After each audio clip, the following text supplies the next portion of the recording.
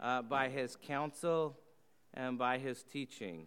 And so it is my great privilege to have him come to our pulpit this morning and to open God's Word for us as a congregation.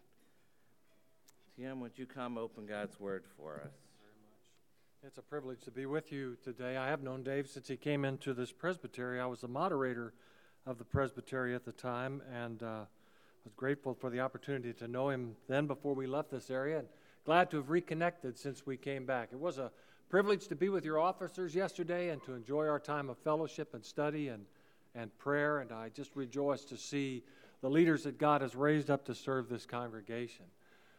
Dave and I reconnected shortly after we moved back here a year ago, basically because he took the initiative and sought me out. And we've been getting together now about once a month at least, just to talk and share and find out what God is doing in one another's lives. And Susie and I were thinking a little bit about Dave's name at one time. Silvernail's a kind of an unusual name. You don't hear that very often, except in this church where you have a lot of Silvernails. And we were wondering if maybe there might not be some Native American derivation in there. It's Dutch, of course, but we sort of decided that there is some Native American strain in there. Around our house, Dave is lovingly known as the Chief. And so when Fridays roll around and I'm heading out the door, Susie will say, "Are you going out to lunch with the Chief?" And I'll say, "Yeah, I'm going to have lunch with the Chief." And spending time with him and your elders this weekend, I kind of think that name fits pretty well. He's sort of like the chief, he's got this council of braves and warriors around him, and this tribe of vagabonds that he's leading and so forth. It's, I think, a most appropriate name. So I'm grateful to be here this morning and share in the chief's ministry a little bit and bring the Word of God to you. Our text this morning is Luke chapter 10. I'm going to read the first 12 verses. This is the Word of God. After this, the Lord appointed 72 others and sent them on ahead of him 2 by 2 into every town and place where he himself was about to go. And he said to them, "The harvest is plentiful, but the laborers are few. Therefore pray earnestly to the Lord of the harvest to send out laborers into his harvest. Go your way, behold, I am sending you out as lambs in the midst of wolves. Carry no money bag, no knapsack, nor sandals. Greet no one on the road. Whatever house you enter, first say, 'Peace be to this house,' and if a son of peace is there, your peace will rest upon him. But if not, it will return to you. And remain in the same house, eating and drinking what they provide, for the laborer deserves his wages. Do not go from house to house. Whenever you enter a town and they receive you, eat what is set before you, heal the sick in it, and say to them, 'The kingdom of God has come near to you.' But whenever you enter a town and they do not receive you, go out into its streets and say, 'Even the dust of your town that clings to your feet, we wipe off against you. Nevertheless, know this, that the kingdom of God has come near. I tell you, it will be more bearable on that day for Sodom than for that town.'" Father, we bring ourselves before your word this morning to hear what our Lord Jesus Christ has to say. Open up your truth now and teach us and guide us into all truth by your Spirit, that we may encounter you in your glory and grow in the grace and knowledge of our Lord and Savior Jesus Christ, in whose name we pray. Amen. Our text this morning confronts us with an awesome challenge and opportunity. Jesus puts it to us in the form of a promise when he says, "The harvest is plentiful." There are lots of people out there ready to hear the gospel and receive the good news of the kingdom and enter into the family of God and become sons and daughters of the King of Kings. But it also declares a need, doesn't it? Though the harvest is plentiful, the laborers are few. Not many people want to go out into that harvest. And so it raises some questions in my mind about whether or not the word of Jesus is really reliable and true. Can we trust what Jesus has to say? Is he right about that? Or was he just speaking about his own day, that the harvest was plentiful then? But if he is telling us the truth that speaks of our own time as well as his, then it begs the question, what are we supposed to do about this? And the text, of course, answers that question for us as well. We're ultimately going to come down to the place where we're going to address three questions that every one of us has to confront in the light of what our Lord Jesus declares in this text. The first question is this: do we believe Jesus Christ? Do we believe what he says, that he knows what he's talking about, that his promise is true? Do we believe that really? And the second question that it confronts us with is, do we care about lost people? Do we have any consideration or concern whatsoever for the circumstances under which we live and for what lies ahead for them beyond the grave? Do we care about the lost? And the last question, the most pointed one, will we take up the challenge that our Lord Jesus issues for us in this text? So I'm just going to look at this from two perspectives. First of all, from the perspective of what Jesus promises, whether or not we can actually believe that, and why I think we can. And then secondly, what we're supposed to do about it and how that applies to us individually. When I first became a Christian 40 years ago, it was not uncommon in churches all around the land to find some kind of program or activity going on that was deliberately reaching out to the members of the local community in a consistent and systematic manner with a way to share the gospel of Jesus Christ and invite them to consider becoming followers of the Lord. Different denominations did different kinds of things. The Methodists had what they called the lay witness mission, where couples from one church would pack their bags and go and live for a week with people in another church in another town. And during that week, all kinds of events would be scheduled in which the people in the local church would invite their friends to come to their homes and come to the church. And then the people who had come as missionaries from the other church would share their testimonies, would share the gospel, would be used to reach out to the community by that church. This went on for years in the Methodist Church. Other churches had systematic programs of reaching out to the lost. A Campus Crusade used to sponsor what they called the Lay Institute for Evangelism, where speakers would come into town for a week. They would combine training and outreach. And after that, then the people would take the four spiritual laws and would go into the community, sometimes door to door, sometimes in other kinds of ways, for extended periods of time, reaching out with the gospel to the people in their neighborhoods and in their city. Hundreds and hundreds of churches, even thousands of churches in this country and elsewhere, adopted programs like Evangelism Explosion, which people were trained to understand the gospel and to share it and in a consistent kind of way, reach out to visitors to the church and other people in the community. And so it wasn't uncommon wherever you went to look around and see that people were active in their churches, reaching out to the members of their community, sharing the good news of Christ and bringing people into the fold. And so for many years, the church continued to grow. The numbers of people joining in evangelical churches of all kinds were increasing faster than the rate of the population. Time magazine even declared back in 1978, the year of the evangelical was the cover story for that year. So much was going on.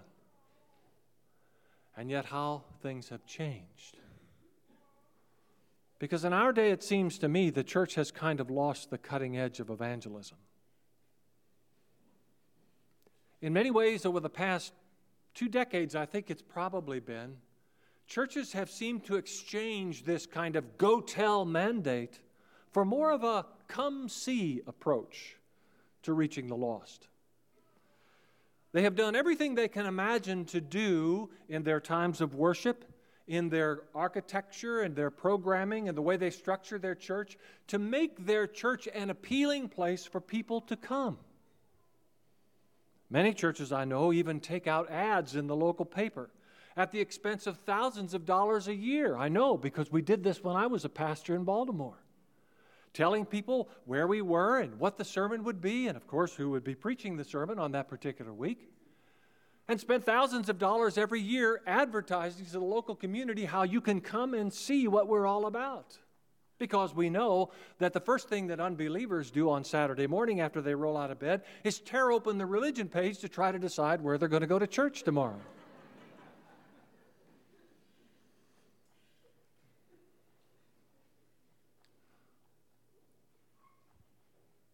The river of outreach from the church to the local community has pretty much dried up. And in the vacuum created by the lack of our evangelistic effort, others have stepped forward to evangelize their own worldviews with increasing passion and fervor.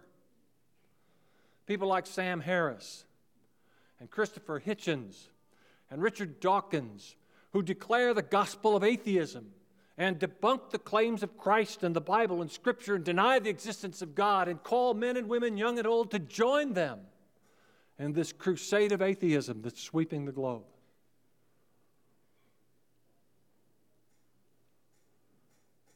What we're beginning to see now is that the rate of growth of church membership, especially in the evangelical community, is not keeping pace with the rate of growth of the population in general.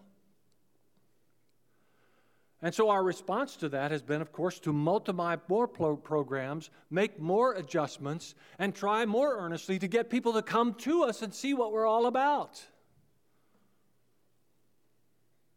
There are 3,000 mega churches in this country defined as churches with over 3,000 members, some as many as 50,000 members.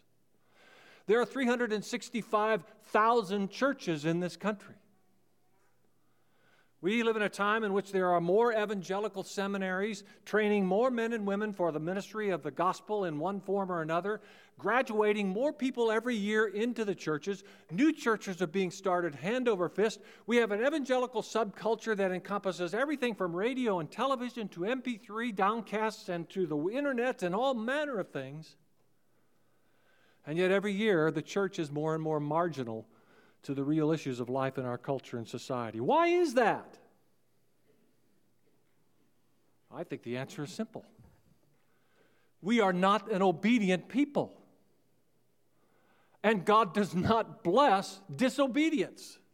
No matter how fast we run and how hard we strive and how many our exertions may be, if they are not what God has commanded, do not expect Him to bless.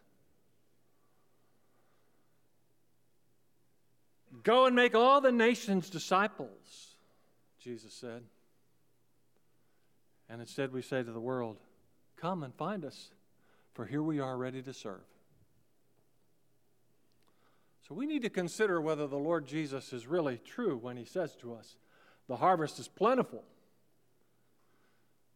and the laborers are few.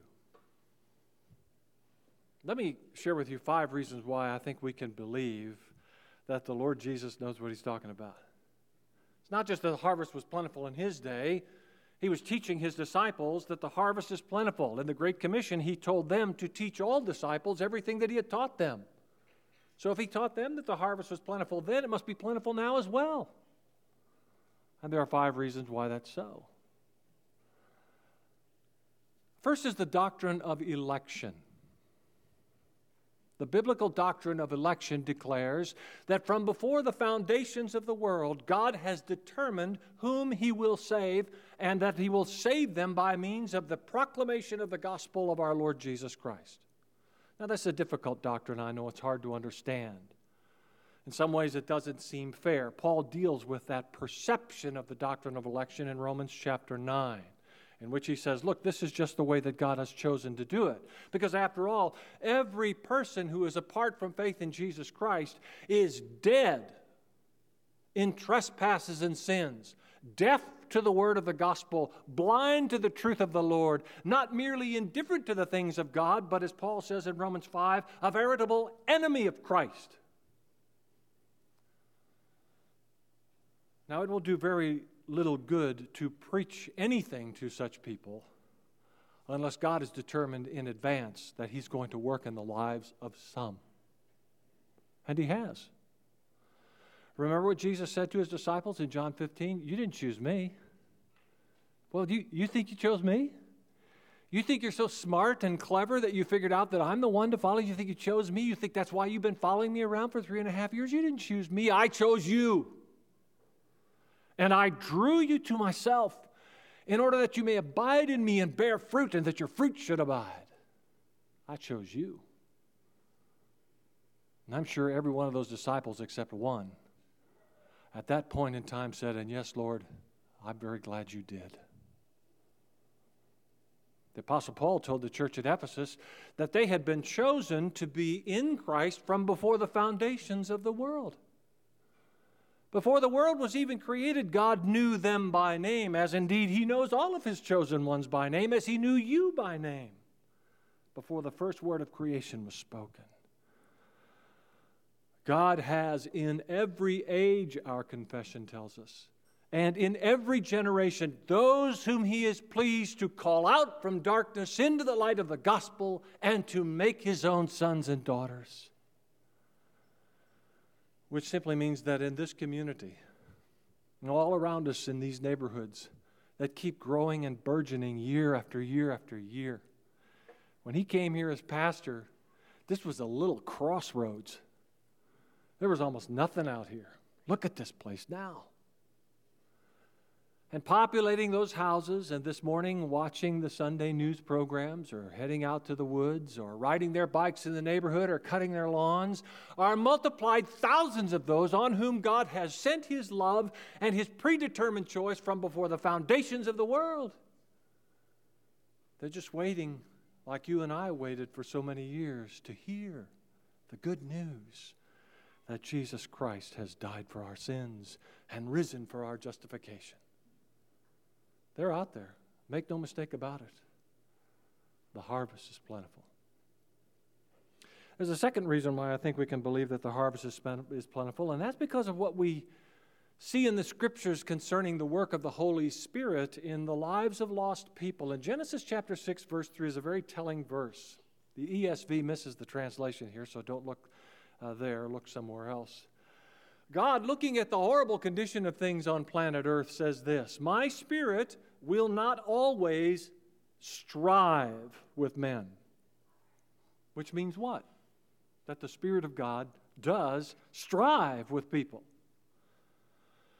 The Spirit of God is like the eyes of God. He roves to and fro across the earth, striving with men and women, trying to get their attention, trying to turn their hearts away from their wicked ways that they might seek out the Lord. Paul talks about this in Acts 17. When he says, look, God has set it up this way in terms of men and nations and governments and so forth, and he is intending that people should seek him out, and he sends his Spirit out to woo and to cajole and to provoke and even to stimulate, in order that they might seek him. That's why when Jesus came to the Apostle Paul on that Damascus road, remember what he said to him? Paul, Paul, it's hard for you to kick against the goads. The Spirit had been prodding and goading and striving with Paul all those many years. And of course at that point Paul said, well, you're right, I give up. Now, God doesn't strive with people forever. Paul tells us in Romans chapter 1, after seasons of striving, the Spirit begins to give up on people, and he gives them up to the consequences of their own sinful choices, so that they begin to find themselves on a downward spiral of increasing sin, iniquity, corruption, and destruction. 3 times Paul says, and God gave them up, and God gave them up. It's like God is holding on for all of his might. He's got his arms around them, striving to pull them to himself. And yet they will not.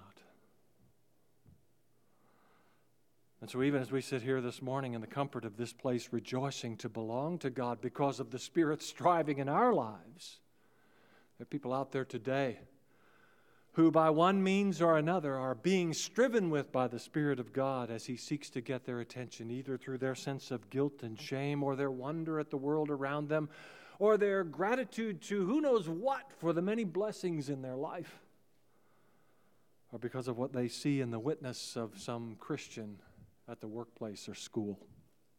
God's Spirit is striving. He's out there ahead of us, getting the field ready. All we got to do is show up. Now, there's a third reason why I think that we can believe that the harvest is plentiful. And that is because of the inherent power of the gospel. The gospel is not magic. It's not hypnotism. It's power. It's divine power. Paul says the gospel is the power of God unto salvation for all who believe. There is something in that explanation of the fact that Jesus came to fulfill all the righteousness that we can never fulfill in our own lives, and yet to die on the cross to bear the burden of our sins against the wrath of God, and that he rose again in order to declare the way unto everlasting life and provide the justification we need to be able to come into the presence of God without fear, and that he reigns in power even now, and he's coming again, as we sang earlier. There is power in that story. which when it is shared with another person, if it is the pleasure of God by His Spirit to accompany that power overcomes all opposition and allows people to come to faith in Jesus Christ. That's how the gospel worked to get you here. I mean, isn't the Apostle Paul a perfect example of that? Here he is marching down the road to Damascus, riding on his horse. He's got his head held high. He's going to persecute the Christians. And God shows up and says, that's enough. Now you're mine. And Paul says, okay, well, what do I do?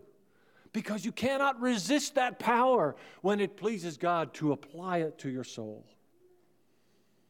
When the Spirit has been striving with people, those who have been chosen by God upon hearing the good news of the gospel will irresistibly come to Him. Because the gospel is powerful.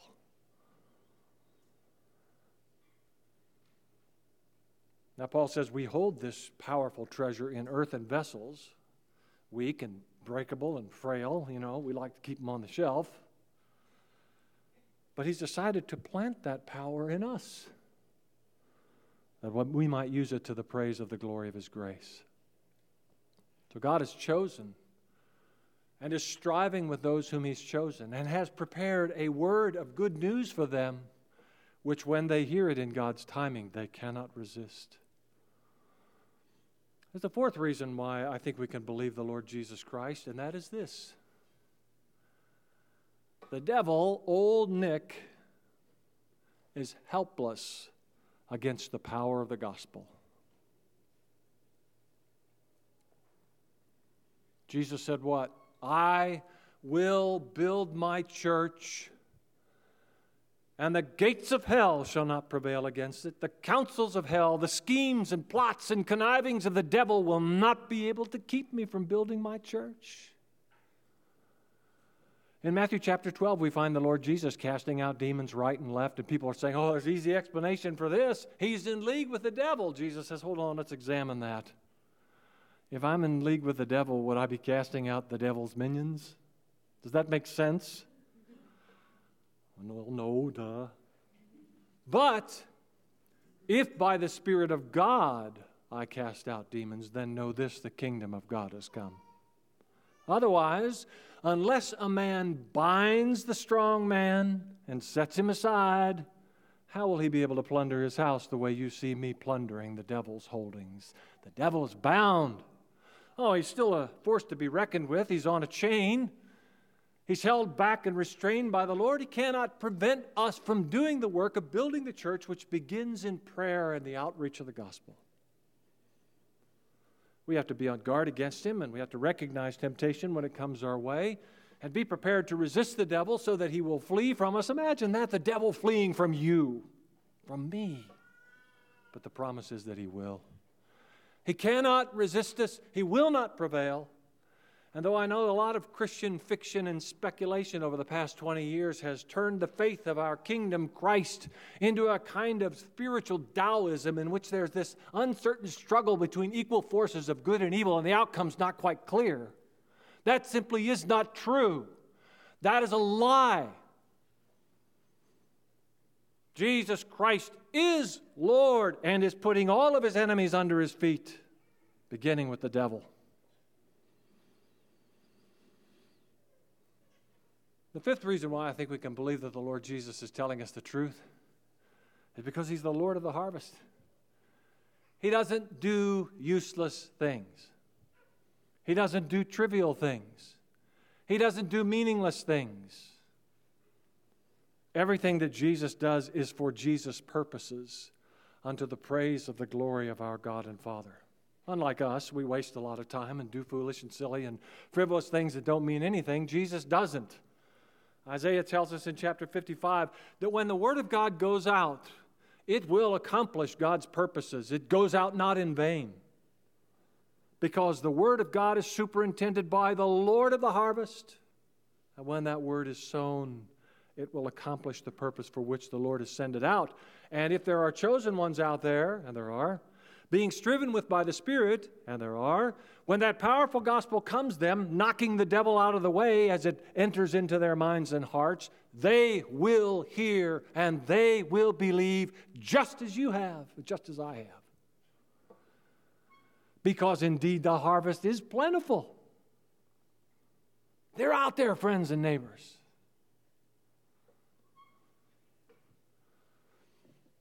But the need is clear.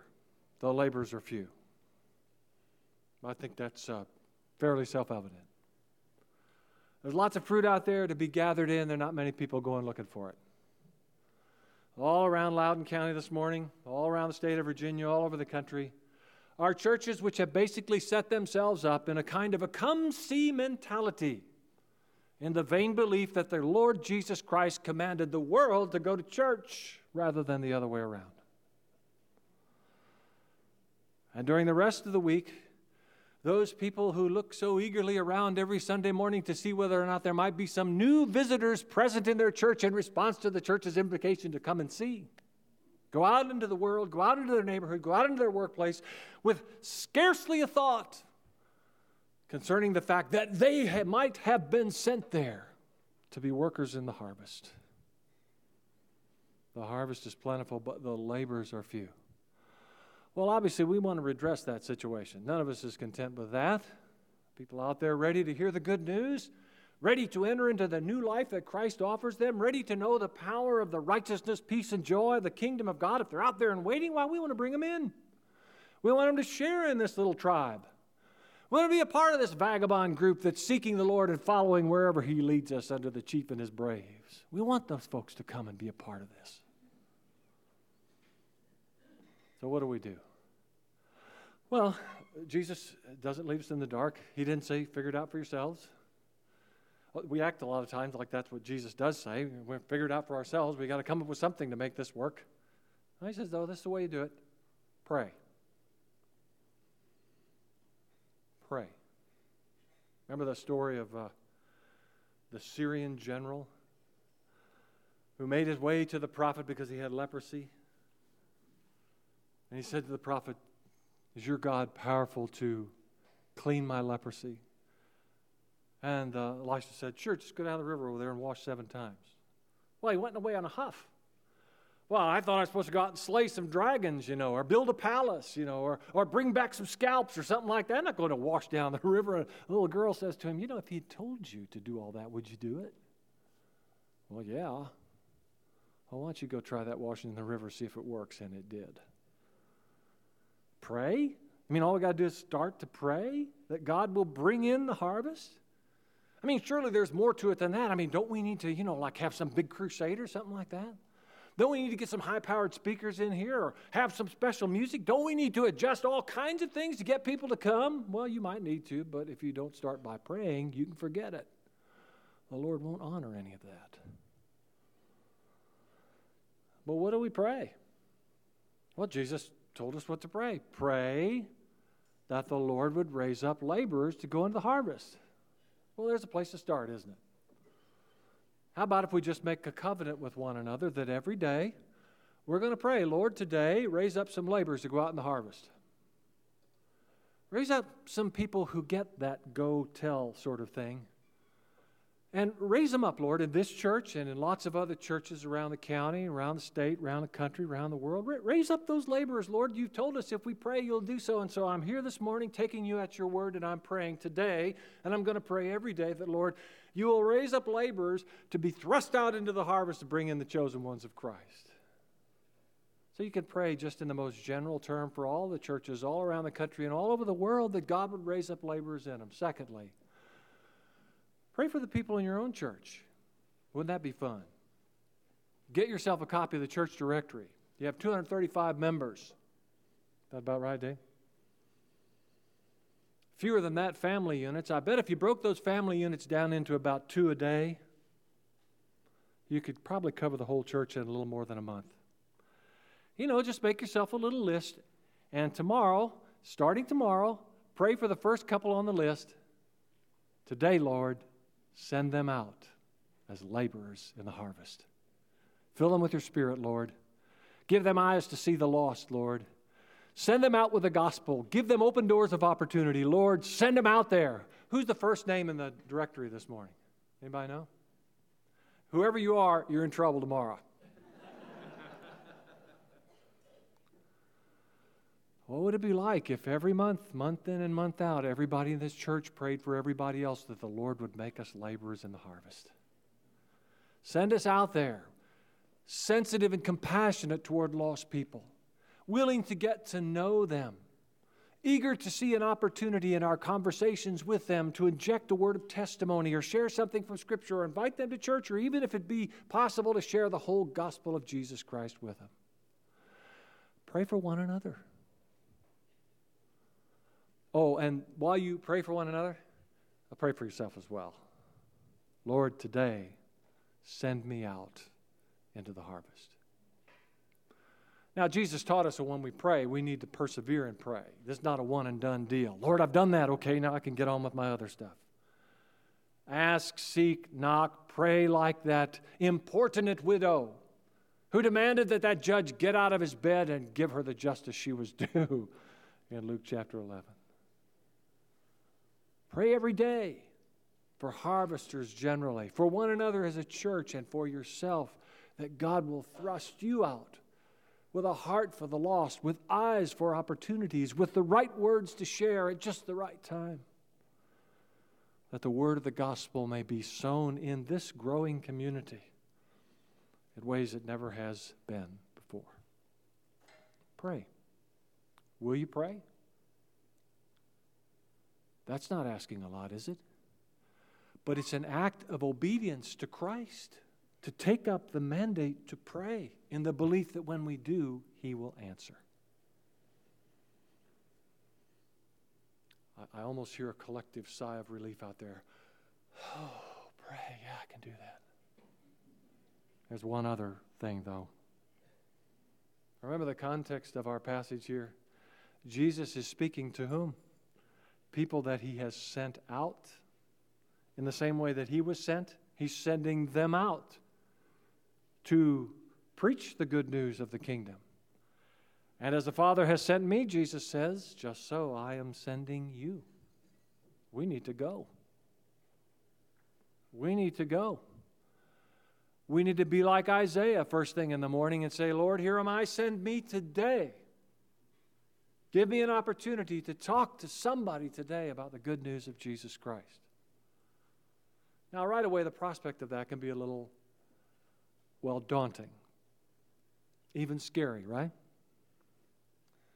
Because, who are we after all? We're not theologians like the chief. We don't know all the answers to people's objections. We don't know what to expect out there. We're probably just going to mess it up, and then what good would that do? Better just lay low and let somebody else handle this. Oh, no. Two things you need to understand. First of all, Jesus said, I'll take care of everything. You just go out there and go. He said to these people, don't worry about your money, don't worry about your clothes. In the next couple of chapters over, I think it's chapter 12, Jesus says to them, when you get in front of people and the opportunity comes to share, don't even worry about what you're going to say. Start talking and I'll give you the words you need. Jesus has promised to give us the words that we need. But we have to be there and begin that conversation. The second thing you need to know is that just because you share the gospel with somebody doesn't mean that everybody you share the gospel with is going to become a Christian. Think about Acts chapter 17, verses 32 to 34, when Paul was there in the Areopagus in Athens. And he preached the gospel. There were three particular types of results. Some people, when they realized what he was talking about, it's that Jesus thing. They mocked him. They laughed at him. They doubtless talked about him behind his back, said mean things to him, maybe even threatened him. Ooh. But some people said, we'd like to talk about this some more. We're not ready for this just now, but we'd like to pursue this a little further. Is that an option? And then a few, the text tells us, actually believed. And so if we go out to share the gospel, and we're having a good conversation with people, all of a sudden we begin to bring in a spiritual subject. We start talking about our faith in Christ, and we share the good news with somebody. What should we expect? We should expect nothing other than the very same thing. Some people are going to get upset with us. Some people are going to say, it's interesting. Can we talk about this some more? And some people will believe and want to know what the next step is. See, I think sometimes when we share the gospel with people and they get upset, we feel like, oh man, I've really messed up. Look what I've done. I've made a mess of everything. I'm not going to do this again. This is obviously not my gift. Like saying that worship is not your gift.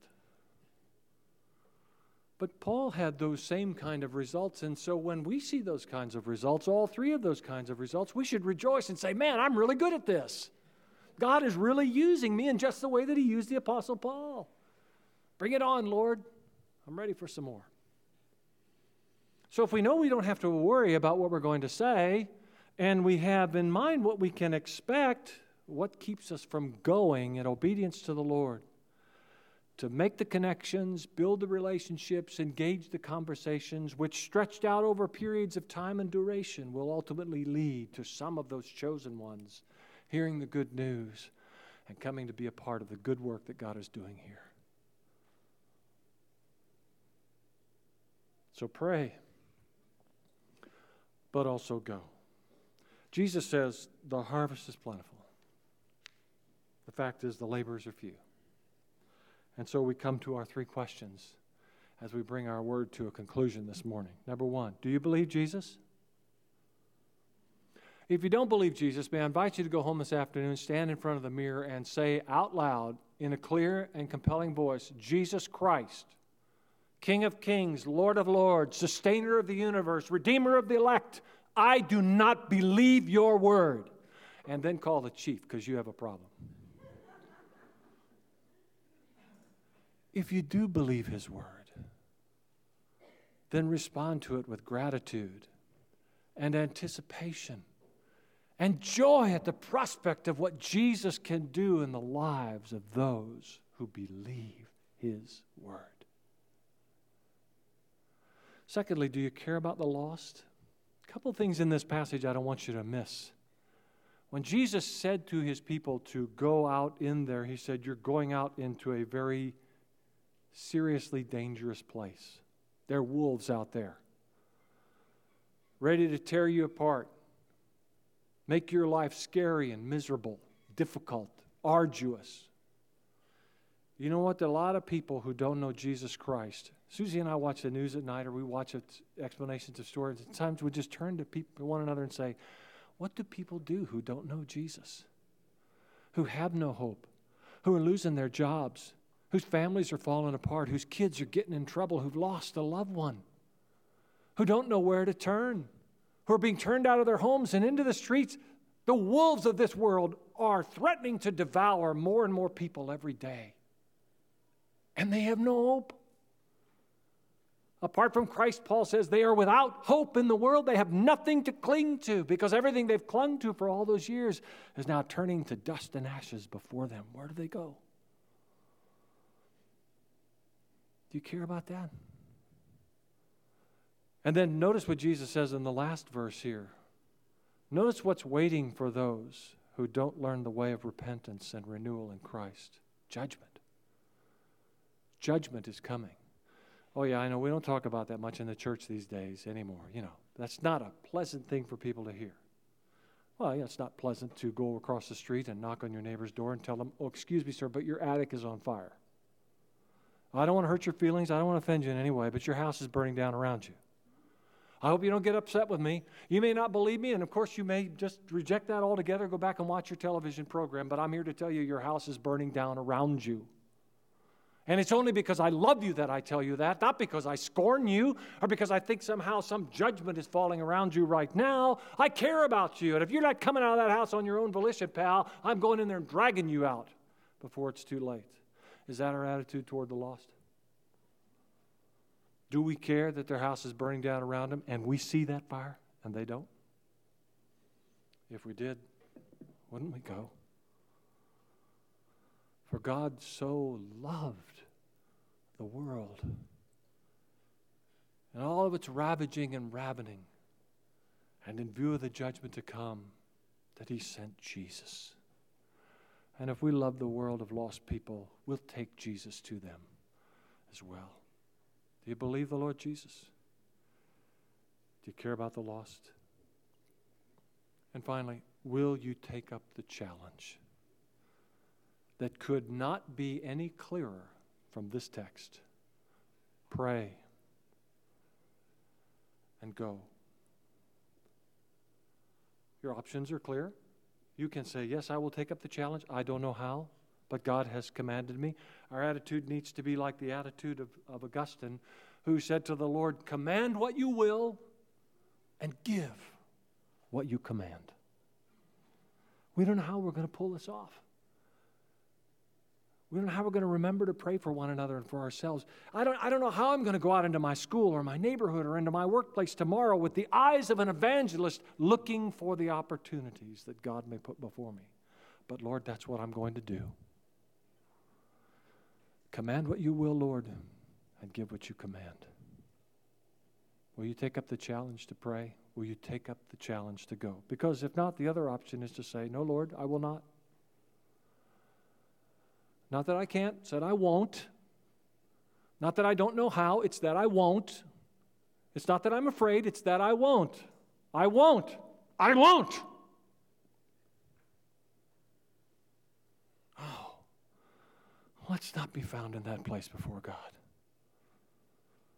Let's be found standing before Him like that trembling Isaiah who had no clue what he was getting himself into or how greatly he would be used, but who in response to the revelation of God, inquiring, whom shall we send and who shall go forward, said plainly and clearly, Lord, here am I.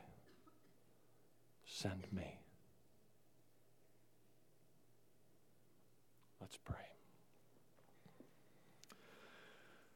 Lord, we don't know how we're going to do this because we've never done it before.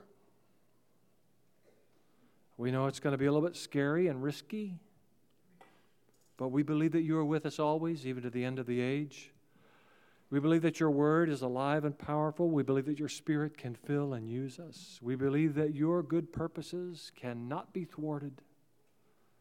And so, as one, we say to you, O Lord, with the prophet, here we are, send us. And bring in the fruit into this church, Lord, in ways we've never seen before.